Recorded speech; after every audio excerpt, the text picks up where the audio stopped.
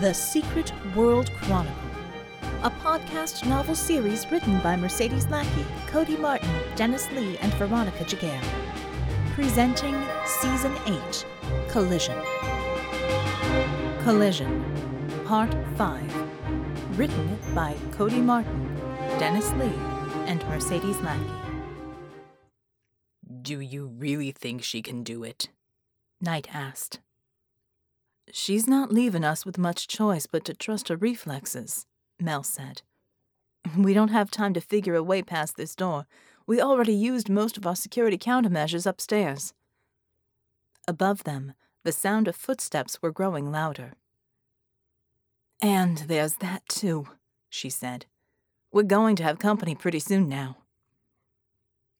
Damn her, Red cursed. All right, she made the call. We're going to have to play it out. Only two, we might be able to take on two. But not if they know we're coming. Those damn energy cannons might pick us off at a distance, and if they're smart, they would just destroy the staircase around us. We need a distraction from up top. Knight, can you throw sound? Silent Knight shook his head. No, I just channel it in concentrated beams. I can make a ruckus above them, but they'll see the blast and know it came from down here. So much for that, Red muttered, and snuck another peek up the shaft. They had descended about halfway. At least their descent had slowed. As they neared the bottom, they were being more cautious. Mel, got any ideas? She didn't answer. She appeared to be lost in thought. Mel! Red nudged her. What? Oh, sorry, she apologized. She reached into her pocket and withdrew her remaining incendiary mini-bombs. She passed them to Red. If you're going to get in close, you'll need these, the last of the firebangs. We don't have the luxury of an ambush this time, so forget the fanciest settings. Just press here to set them to explode, then here to activate the magnet and countdown. If you plant it right, you'll get a nice searing detonation right on their armor. Try not to get any on you. Still have to get in close, though, Red frowned. I suppose we could try the doppelganger disguise again. It'll be tight, though. Dunno if I can grow it in time or what our cover story's going to be. We left a lot of dead Kriegers up there to explain our way out of this. No, too risky, Mel agreed. She bit her lip in indecision. Risky. Oh, Lord, I don't know if I'm ready to try something this big. It hurts to even think about it. What are you talking about? Red asked. Something I've been working on, Mel sighed. Something I lost before. Since when do you make with the cryptic? Jeannie asked. If you've got something, share with the class, please. She rewarded him with a soft chuckle. Reaching out, she caressed his face through his thick scarf. Do you trust me? She asked. Red Jeannie stared at her. Did he trust her? In the short time they had been together, Red found he had been relying on her more and more. What had begun simply as two lonely people finding solace together in bed had grown into what exactly?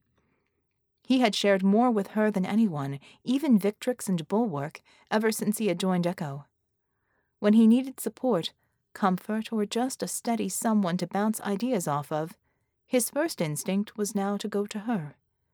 She had a way of cutting through the emotional baggage that could cloud anyone's judgment and get to the heart of the matter. What was important?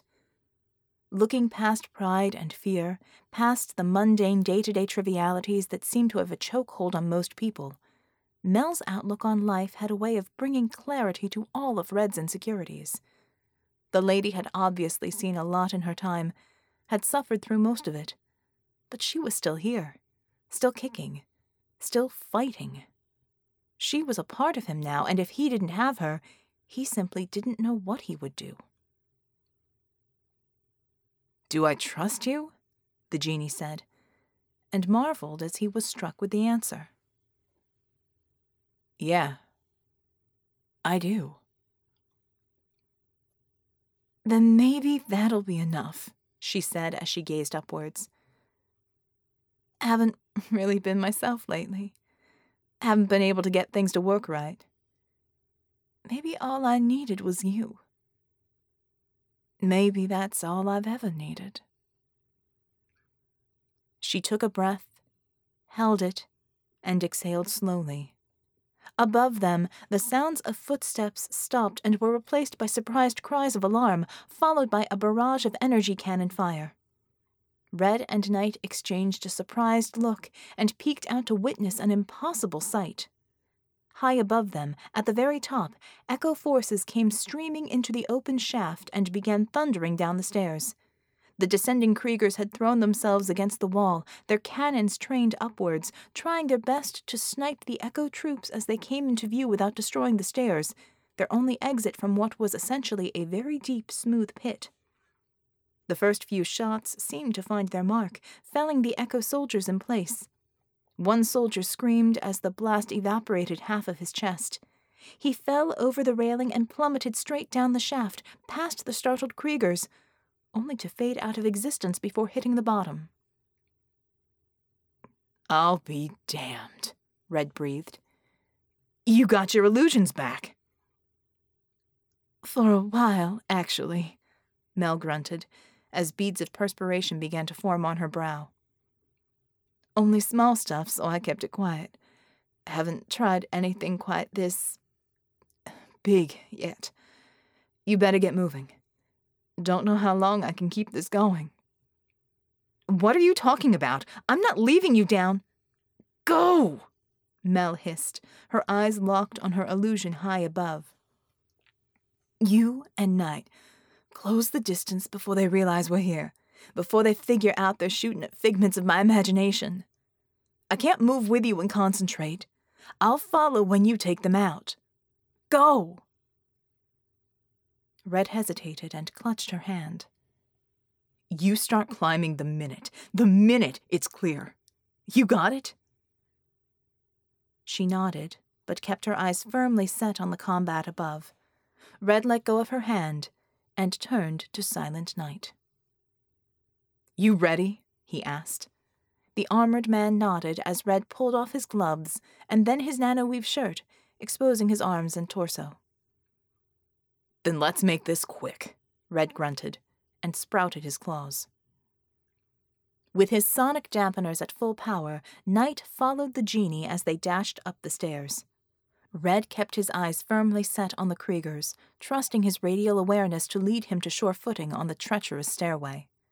Mel's illusion was keeping them busy, and more importantly, focusing their attention up at the top of the open shaft. Her phantom echo warriors screamed at each other and kept out of line of sight of the Kriegers and their deadly energy cannons, firing the occasional blind shot over the railing. They appeared to be pinned down, but their cover fire managed to hold the Kriegers' interest. At full speed, Red and Silent Night closed the distance in seconds, and they fell upon the first Krieger before he could even register their presence. Night put on a burst of speed and hit the Thulian low around the knees, knocking him to the ground. The guard fell in surprise, his legs swept out from under him. Before he could raise his arm cannon, Red leapt over Night and came down on the Krieger's helmet. The genie reared back, noting a thin cleft where the nose guard met the helmet's visor, and struck. His claws tore through the slim opening, and he fought down a surge of revulsion as his fingertips tore through bone, flesh, and gray matter. The other Krieger, noting the sudden silence, looked back at them and staggered back in alarm. Red ripped his claws loose from the now limp Thulian guard, and as he shot forward, he heard a buzzing crescendo behind him as Night ceased his noise dampening and ramped up his sonic blast. The second Thulian was now clearly audible, spewing curses as he too raised his energy cannon and leveled a blast directly at Red's heart. With a shout, Night battered Red to the side with his free hand and caught the energy blast high on his shoulder as his own sonic discharge slammed into the guard, throwing the Krieger back against the wall, where he bounced with a clatter of metal against stone and fell to his knees on the narrow stairway. Red caught himself against the wall, righted himself, and continued his advance, risking a quick look back at Silent Night. The big man had fallen backwards, exposed circuitry sizzling and spewing out sparks from his damaged shoulder. He flailed like a turtle on its back, but at least he was moving. He waved Red on, struggling to remove his more traditional Echo sidearm from its holster at his side. Red flew forward, pressing his advantage, but the Krieger had recovered from Knight's concussive bolt and was ready for him. Despite the bulk of his armor, the Thulian proved nimble and moved with surprising speed. He deflected Red's attack with a quick sweep of his cannon arm and countered with a brutal jab that caught the genie a solid blow to the stomach. Red grunted, fell back a moment, and groaned as he felt a building pain in his abdomen. Oh man, that's really going to hurt in a minute. It had been a mistake to assume all the armored Kriegers had traded agility for near invulnerability. Apparently, it was still possible to dodge and weave while wearing all that metal. For the most part, they didn't need to. Their energy cannons were enough to take down most opposition from a distance. And the energy cannon was still Red's biggest concern, so he advanced again, albeit warily, and struggled with the concept of keeping close enough to prevent the guard from simply gunning him down and somehow getting through his defenses with his bare hands. He opted for misdirection. He led with his right, which was immediately parried by the guard's cannon arm, and followed with a piercing strike with his left-hand claws with unerring precision at the cleft in the Thulian's nosepiece. The Thulian deflected the blow with a contemptuous head bob, let the claws deflect down and away from his face, and immediately caught Red's wrist with his free hand. He turned, twisting Red's arm, and the genie was forced to follow with a sideways somersault, or risk the Krieger simply snapping the bones in his forearm. Red landed on his feet and flailed instinctively at the armored hand that held his wrist in a vice-like grip. The Krieger howled in pain as Red's claws pierced their way through the flexible fabric at the wrist, and let the genie go. Got him. He's not going to be grabbing me anytime soon. Still, he's damn quick, and if I'm not careful, he can still bash me to death. Red cursed as he leapt back, dodging two massive overhand strikes. The Krieger had apparently read his mind, accepting his obvious advantages of strength and a near-impervious shell, opting to simply crush his foe with his arms. He raised his arms again, his murderous intentions clear, when a few rounds from Knight's sidearm ricocheted harmlessly off his torso. Red looked back. Silent Night held the gun with a shaky hand. Now sitting upright, his whole body actually twitched, and it was clear that the damage to his suit was more severe than Red had previously thought. Knight tried to come to his feet, but his arm jerked again, one knee buckled at the joint, and he fell with a clatter to his side. The Thulian watched Knight thrash and struggle, and leveled the barrel of his cannon at Silent Knight's head. "Hello?" Red snarled, knocking the cannon to the side. The deflected energy blast tore away at the guardrail, leaving an enormous gap. Red slapped at... "Hello?" Red snarled, knocking the cannon to the side. The deflected energy blast tore away at the guardrail, leaving an enormous gap. Red slapped at the side of the Krieger's helmet. "Rude," he mocked. "You've already got a dance partner. Dance with the one that brung you, moron." That drew the Krieger's attention away from Silent Night. Red was still too close for the Krieger to use his arm cannon as a blasting weapon, but not too close for him to use it as a club. Red ducked under the first swing, but couldn't dodge the second. He managed to catch it on the shoulder instead of his head, but it still hurt like hell, and the follow-up to his ribs wasn't any better. Red backed down a couple of steps, taking him out of range of a third blow, then went for broke. He made a diving tackle at the Krieger. The Thulian dodged it easily, but Red had been expecting that. He shot past, his hands already up in front of him. As soon as they touched the wall, Red folded his body up, turning his head to spot the Krieger. Shoving with all of his might, he sprung from the wall. His legs hit the Krieger in the lower back before he was even fully extended, throwing his entire body weight and as much strength as he could muster into the blow. It worked. The Thulian's legs buckled, he overbalanced, and went through the missing section of the guardrail into the pit. The momentum also drove Red over the side of the stairs, but he managed to grab the broken railing with both hands, at about the same time that he felt an armored hand clamp down on his leg. "Well, that's just great," Red hissed, his hands struggling to keep a grip on the walkway. He glanced down and saw the Krieger holding onto him for dear life with his injured hand, blood now flowing freely from the tear Red had made with his claws. The other hand, fully enveloped in the cannon's chassis, was a blunt instrument, lacking even simple articulation necessary to maintain a grip. The Krieger looked down and flinched when he noticed the drop, easily 100 feet to the bottom of the shaft. Desperately, he began to rock back and forth. "Oh, no, you don't," Red snarled, and fought the Krieger's movements by flailing his legs. The Krieger screamed, his grip on Red's leg slipping as pain erupted in his slashed wrist. "Wenn Sie nur schwiegen für die Treppe zu denken, würde ich gehen lassen." The Thulian looked up, growling. "Du bluffst." "No bluff," Red croaked. He took a deep breath and let his right hand fall away from the walkway. He gasped as he tightened his grip with his left, stifling a scream as the weight of both of them threatened to tear his arm from its socket. He held his right arm tight against his chest, his fingers gripping his scarf as a child might clutch a security blanket. He glared down at the Krieger defiantly. "Your move, shithead." Bist du verrückt? The Thulian demanded, his body now still, his visor locked in horror on Red's furious eyes. Despite the pain and the brutal strain of keeping his fingers locked on the metal walkway, Red erupted in shaky laughter. "Seriously, I have to get that printed on some business cards," he chuckled. Genug. Sehr gut. Dann sterben wir bitte, the Krieger said, raising his cannon. Red stopped laughing and pulled his free hand away from the folds of his scarf, now clutching one of Mel's blinking incendiary bombs. He flicked his wrist and let the button-sized explosive drop and latch onto the Krieger's helmet with a magnetic hum. The guard hissed in surprise and shouted in alarm as he realized what Red had done. He raised his cannon higher, leveling it at the genie's chest.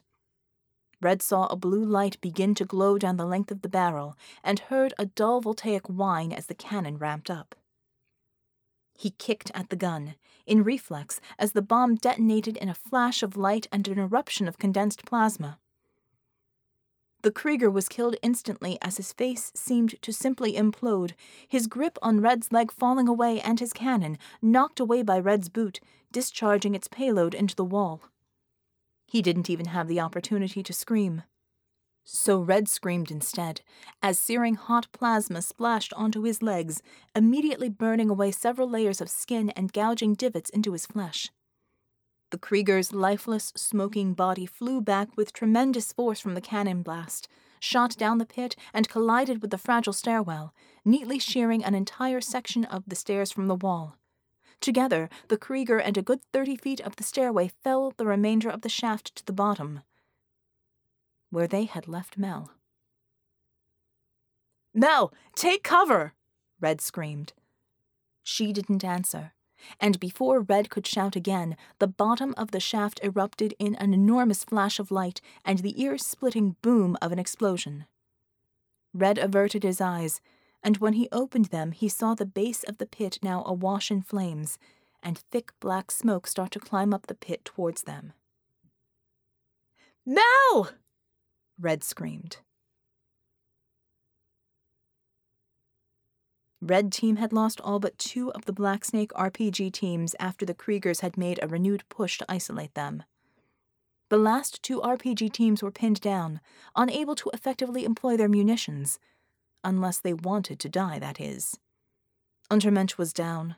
A grenade that had been armed by one of the Black Snake operatives, who had died mid-throw after his head was taken off by an energy blast, had rolled next to Red Team's position. Untermensch had been the first to spot the danger.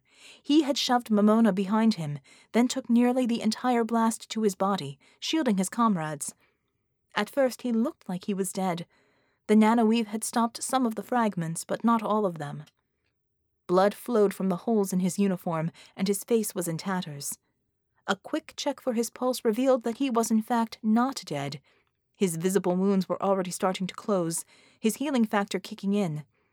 Since the Kriegers were too far down the street for her powers to affect them, Momona was in charge of guarding Georgie and checking on his status. Bear was no longer cursing or laughing, only firing his PPSH in short bursts or throwing a grenade. Molotov was similarly grim. Their advance had stalled, and there were more and more Kriegers piling in to take their lives.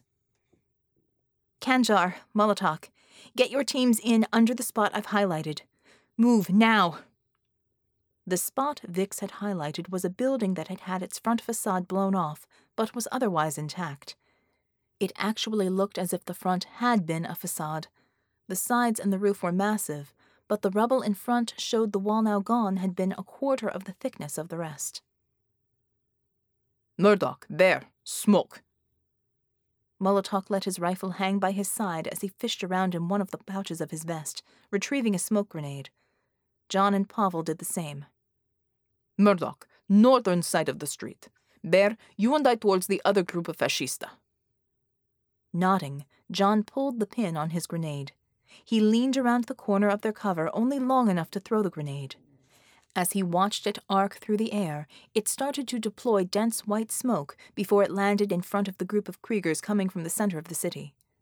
Blue streaks shot through the growing cloud as it thickened. Some unarmored Kriegers, growing bold, tried to dash through the smoke. John dropped all three with quick bursts from his rifle. Kanjar, we have deployed a screen. When it has set, we will be moving to rally point. Cover us, we will cover you. Understood. Once the smoke had completely blocked any sight of the attacking Kriegers, Molotov signaled for the team to move out. As Momona gaped in shock, Sarah picked up Unter in her arms as if he weighed nothing, and began her run at Molotov's signal. They kept their spacing, making sure no one on the team was closer than 5 paces. Actinic bolts of energy sliced through the air around them, scorching the street and surrounding buildings in narrow misses. After doing a quick visual check to make sure his team had made it, Molotov contacted Kanjar. We are being in place. Be bringing the wounded. Moji, Sarah said, as she laid Unter down gently. I can bring one, perhaps more. She looked around, and John saw that her eyes blazed that featureless gold. I know where they are. Go, and quickly. Molotov turned from her, raising his rifle in the direction of the enemy. Kanjar, we have Angel coming to assist you with transporting casualties. Hold fire. Repeat. Hold fire. Sarah spread her wings and was gone before John could say anything. Red Team started firing steadily into the smoke at either end of the street, making sure that the Kriegers were keeping their heads down. No more than 30 seconds later, and she was back, with a Black Snake Merc cradled in her arms. John was already waiting. She transferred the young man to John and was away again. Back with a second in the time it took him to put his burden down towards the back of the room. A second transfer, and she was away for the third time, just as the first of Kanjar's men came stumbling into their cover. She managed 2 more by the time all of the mercs had joined them. She was panting at this point, winded, but smiled a little at John. They were foolish enough to use their heat-seeing when the smoke came up. They will be quite blinded for a little while longer. Her eyes had gone back to blue, with that gold flickering in the depths. Overwatch, Molotov said. We are in position, those of us still alive. Please advise. John, hand on ground. Chop, chop. John complied immediately, stripping off a glove and pressing his palm to the floor. Everybody else stand away from the front. And 3, 2, 1. It was not unlike an earthquake.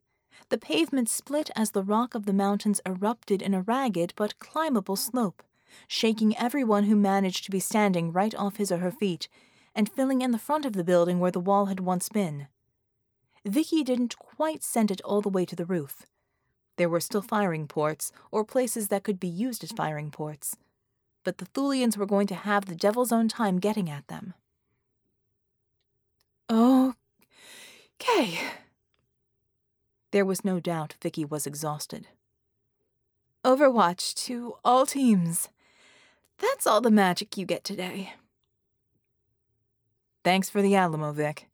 Let's hope it turns out better this time around. John glanced around. They had perhaps 30 people altogether, Blacksnake and CCCP. Almost everyone was wounded in some way, ranging from the minor to the severe. One bit of good news was that Unter was starting to come around.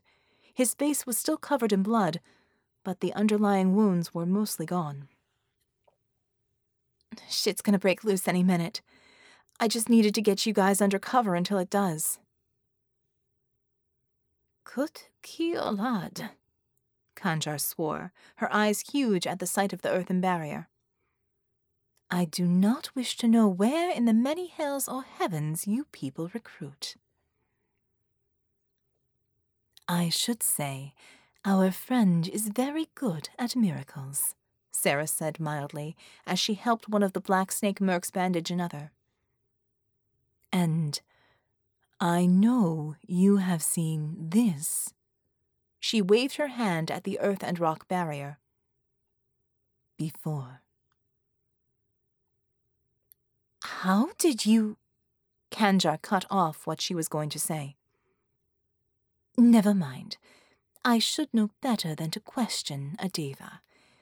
It is one thing to see such a thing. It is another to be knocked off the feet by it. They ran out of time to discuss it any further. The smoke had begun to clear, and the Kriegers were advancing. The next few minutes were filled with gunfire, explosions, shouted orders, and occasionally screams. John was startled while changing his magazine for his rifle when Unter thumped against the barrier next to him. Most of the blood had been cleaned off of his face, but he still looked like 10 miles of bad road. Georgie grunted, spitting into the dirt. No time for napping when there are still fascisto to kill. John pulled back on the charging handle for his rifle, chambering around. You have your pick of 'em, old man. More than enough to go around. Silent Night heaved and pulled Red up to safety on what was left of the stairway. Red peered down the open shaft, but the smoke continued to rise around them, obscuring their vision. He screamed down to Mel again, but she didn't answer. You're hurt, Knight said. Red glanced at the armored man. His open chest plate was now a mess of loose wires. Red nodded in understanding. Knight had disconnected his power source. It had stopped the malfunctioning armor from spasming, allowing Knight to regain his footing, but had rendered it useless in the process. Without power running to the mechanized chassis, Silent Knight had not only lost his sonic abilities, but was now burdened with about 70 pounds of clunky steel. You're one to talk, Red scoffed, and winced as his scorched legs continued to burn in pain. Don't worry about me. The heat cauterized the wounds. I'm healing up as we speak. You're the one who's leaking. Here, take this. Red reached up and unwrapped the scarf around his head. Silent Night shuddered. Well, the genie couldn't blame him. He knew that his face was smooth, hairless, alien, lacking anything even remotely human except for a thin slit for a mouth, a pair of nostrils at the end of a brief stub for a nose, and lidless eyes. Is that your real face? Of course not, Red replied, binding his scarf around Knight's injured shoulder. You're looking at my base foundation. Don't have time for anything more right now. Try not to think about it. Think of something else, like how we're going to get down there and get Mel. Jeannie, we've got minutes left to get out of here before Scope blows the place. Do you really think we have time to? Yeah, minutes, Red interrupted. So I'm not going to waste time arguing with you. I'm not leaving without her. You can stay and help, or you can go. Make up your mind, right now. Knight stared at him for a brief moment, then sighed with a reluctant shake of his head. He reached inside his chest plate and tugged at a latch. His armor fell apart, the pieces dropping to the parapet with a clatter. Underneath, he was clad in nanoweave, his only concession to the standard Echo uniform a bright yellow and red crest emblazoned on his shoulder. It depicted a lionized coat of arms under a simple fist pulsing within concentric circles of power, perhaps a keepsake from his previous time as an independent street vigilante. Knight removed his helmet and let it fall with the rest of his armor.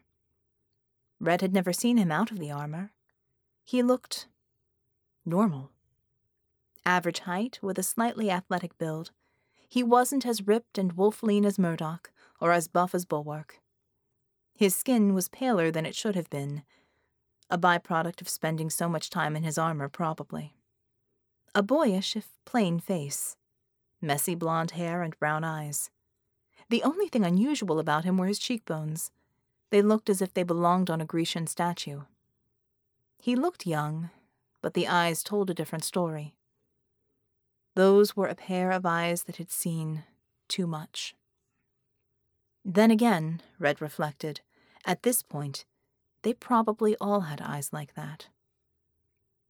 Now he was left only with the implanted tech magic hybrid equipment Vicky had given him.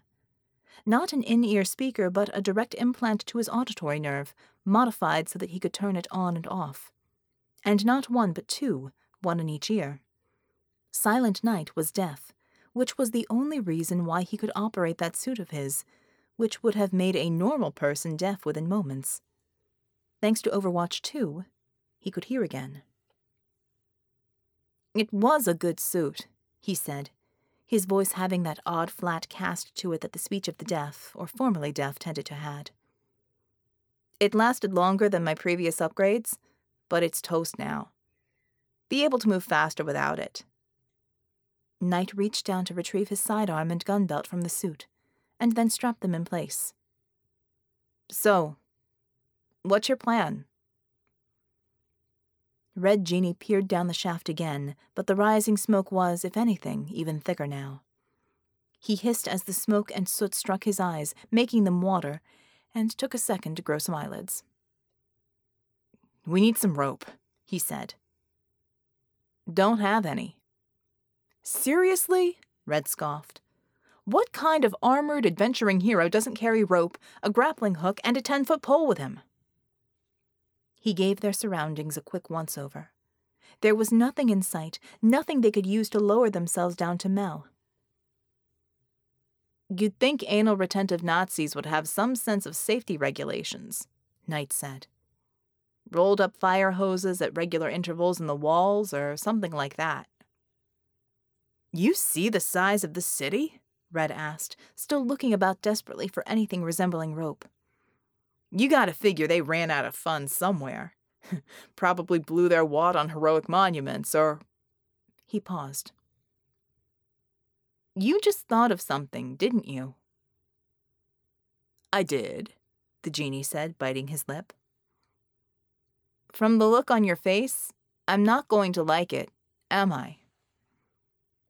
"It's a little weird, and I've never tried it before," the genie admitted.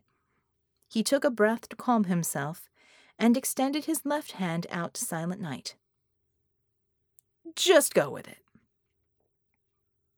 Red grew a new set of claws, and Knight took a step back in apprehension as they slowly flowed out towards him, razor tips first. "I don't see how jabbing me in the face with your finger knives is going to help," Knight stammered. "Wait for it," Red seethed, and grunted as the claws suddenly went limp and dangled from his fingertips. They continued to grow, and Knight, seizing on the idea, grasped them gingerly. He wound them around the exposed railing and anchored the growing rope around his waist. "Flesh rope," Knight said and chuckled. "Brilliant. And, ew." "Yeah," Red agreed, and looked over the side again. "You got me?"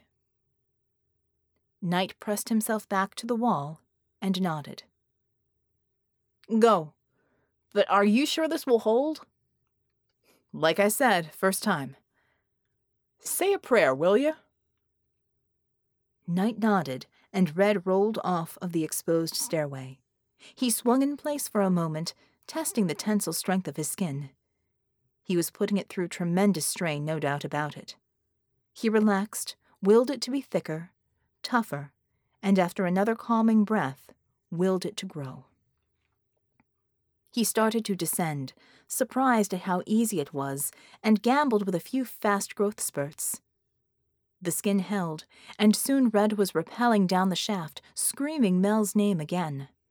He closed his eyes and took a deep breath just before piercing the heart of the smoke. While his eyes were useless here, he concentrated with his other senses, especially his radial awareness. He swung about, probing around him for any movement, anything that suggested Mel was trapped there in the billowing heat. And the heat was intense, coupled with the rising soot. It was like navigating through a sauna in a blackout.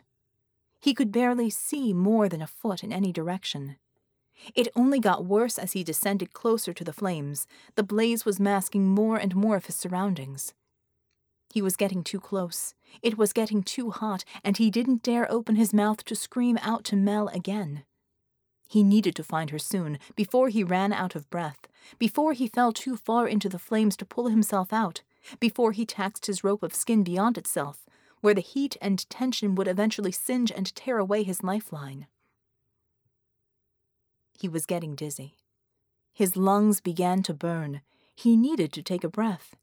And it wasn't just his lungs. His feet felt like they were now dancing just inches above the flames. He was swimming in grit, and every pore in his skin was screaming, clogged with grime and burnt ashes. It was playing havoc with his radial awareness. Pretty soon, it would be impossible to sense anything around him. He hadn't considered that before, trusting in his senses to make his way through the smoke. He had simply jumped in, to save the girl, to be the hero. To be the hero. I'm really doing this again, the hero thing. Guess I have been for a while now. Guess it's time to stop denying it. Maybe it'll stick this time.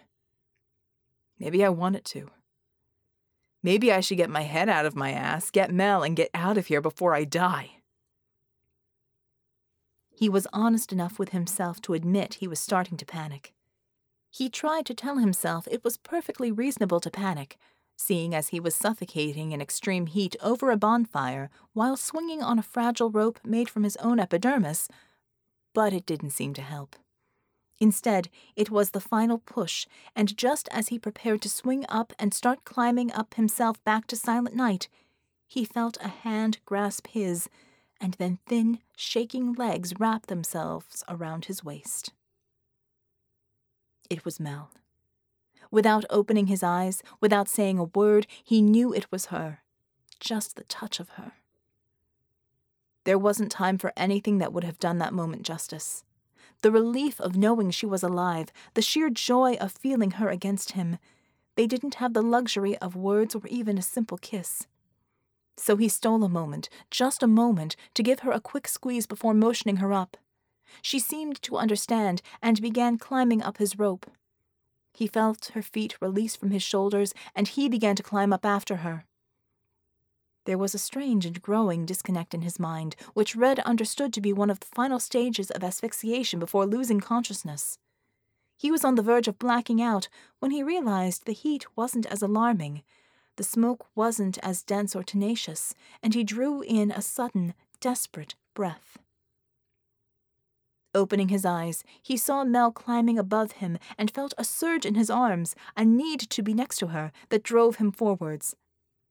They dragged themselves onto the broken stairway, hauled up by Silent Night, and took a few moments to cough uncontrollably, lying precariously close to the edge. "I'm sure you two could use a breather," Silent Night said. "But really, I think we're pressing our luck with that." "Bomb!" Mel screamed, nodding in agreement. She coughed and sprang to her feet. "How much time?" "A minute, maybe less," Red croaked. "I think this would be—" "Less talking, more running!" Mel screamed and darted up the stairs. Red and Silent Night ran after her. There was no grace in their flight, just the certainty that if they stumbled and fell, they were lost. There was some concern in the planning stages, Red remembered, that the explosives were too small. No matter what the engineers said, no one could quite grasp how the slim charges could possibly deliver the punch they needed to take out a power generator, much less the safety margin of an entire building. Red recalled how he had examined one of the charges, had thoughtfully turned it over in his hands, and the only question he had asked the technicians. "What's this bomb called again?" "The Inferno 2, one of the technicians had answered. "We lost the first prototype and its specs during the invasion. We were able to reverse engineer this model. It's not as compact as the first, and you'll need to place multiple charges, but our simulations suggest an equal payload as the first, assuming you get the detonator sequence sync right." Red had nodded, feigning only a passing interest in the device. "Good name," was all he had said before handing it carefully back. So they ran, and while Mel and Silent Night probably didn't realize the extent of the Inferno's blast radius, Red didn't think it was something he was ever likely to forget. He urged them on, and as they arrived at the top landing, they heard a shrill alarm ring out beneath them. "Go!" Red shouted. "Countdown started!" They barreled through the portal, through the connecting hall, and skidded to a stop by the outer door. Red slammed into the portal lock, and was rewarded with a steely hiss as the round portal slowly rolled open. He ushered Mel and Night out first, and they ran back out onto the streets of Ultima Thule, right through the surprised ranks of the assembled Thulians stationed outside. "Bus? Look out! Coming through!" Red yelled as they broke through the ranks and ran screaming for cover. The battalion guards watched them go, stunned, until their leader recovered his wits and barked an order. As one, the Thulians raised their cannons and took aim at the fleeing Echo operatives. "Jason! Dive!" Red screamed, and shoved Mel and Silent Night into a recessed stairwell at the top of the nearby alley. As they rolled and banged down the concrete steps, they heard the whine and whoomph as a few arm cannons went off. But they were drowned out as the earth itself seemed to buckle and groan from a massive detonation beneath them. A flash and a scream caused John to flinch, turning away from the barrier momentarily. When he looked back, he saw that a fourth of it had been decimated on the left corner. One of the Thulian grenades, more than likely. "That's going to be a problem." With a weakness in their cover, the Kriegers could just chip away at it until they had nothing left keeping them from storming in the building. "Shit! Incoming!" One of the Black Snake operatives pointed. It was unnecessary, however. Several squads of Kriegers were moving quickly through the smoke, armored troopers leading with energy shields, while unarmored infantry followed behind them. More troopers were still firing from the rear, trying to pin Red Team and the Black Snake mercs down while their comrades advanced. Everyone was firing as fast and as accurately as they could. John was doing his best to hit the troopers with his flames, but there was just too much incoming fire for him to line up a good shot. A single grenade bounced through the broken section of the barrier. Scooping it up before anyone else could react, Molotov threw it out the door as hard as he could. Chance had it that it landed next to one of the advancing Thulian squads. The explosion of Thulian energy ripped the lead trooper in half, while also killing most of the rest behind him. "They're going to make it inside." John looked over at Unter. The old Soviet returned the look, then shrugged. I would be feeling sorry for them if they weren't such svinya. Let us make them reconsider joining us. And then Vix shouted a warning. Holy shit, it's coming down! At that moment, there was a deep and distant thud, one that shook the pavement and the rocks of Vicky's barrier exactly like an earthquake, as well as being a sound. And then the sky exploded silently. If you had taken the Northern Lights, hooked them up to the Average Rock Concerts effects rig, and then juiced it with Niagara Falls, you'd have gotten something that was, perhaps, a tenth of the light show going on in the sky for the next minute or so. The reddish curtain that had arced over the top of this valley rippled and heaved and danced. Meanwhile, there was a clear wedge-shaped section that had just disappeared, letting the blue of the normal sky shine through, the edges of the wedge wavering and surging, and sending tendrils out as if they were trying to join up again. Everyone was transfixed by the mayhem going on above them, even the Kriegers. That went on silently for a minute, maybe 2, but not more than 3. And then the fun started. The entire canopy roiled as massive bolts of electricity began to arc across the sky for 30 seconds more. There were several more explosions, and then the shield vanished. The reddish hue that had fallen over everything was replaced by the normal clear light of the Himalayas, with a beautiful cloudless sky overhead. And a chill wind swept through the entire valley in a brief hurricane rush, dropping the ambient temperature by at least 60 degrees all at once. The fighting started up again, once the impact of what had happened sank in for everyone. The Kriegers weren't looking as sure of themselves, however. Many weren't acting as coordinated as before, nowhere near as bold. John briefly saw some of the commanders at the back cajoling and even striking their subordinates, urging them forward. Overwatch to all teams. Well done. Objective achieved. Dig in. Danger close fire missions commencing now. Well, the Alamo didn't have that, but I'm sure as hell glad we have it. John then did his best to make himself as small as possible behind the barrier, as the artillery shells began impacting among the Kriegers.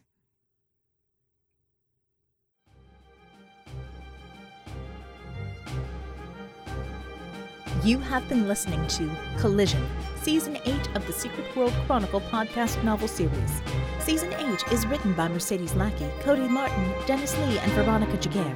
Music is Exciting Trailer by Kevin MacLeod from Incompetech.com. The Secret World Chronicle podcast is narrated and produced by Veronica Giguere and is released under a Creative Commons Attribution Non-Commercial No Derivatives 4.0 International License. The fourth book, Collision, is available in print and ebook in December 2014 from the amazing people at Baen Books. For more information about the series or to listen to earlier seasons, check out www.secretworldchronicle.com. Want to chat with the authors and fellow SWC fans? Join the Secret World Chronicle group on Facebook. And, as always, thank you for listening.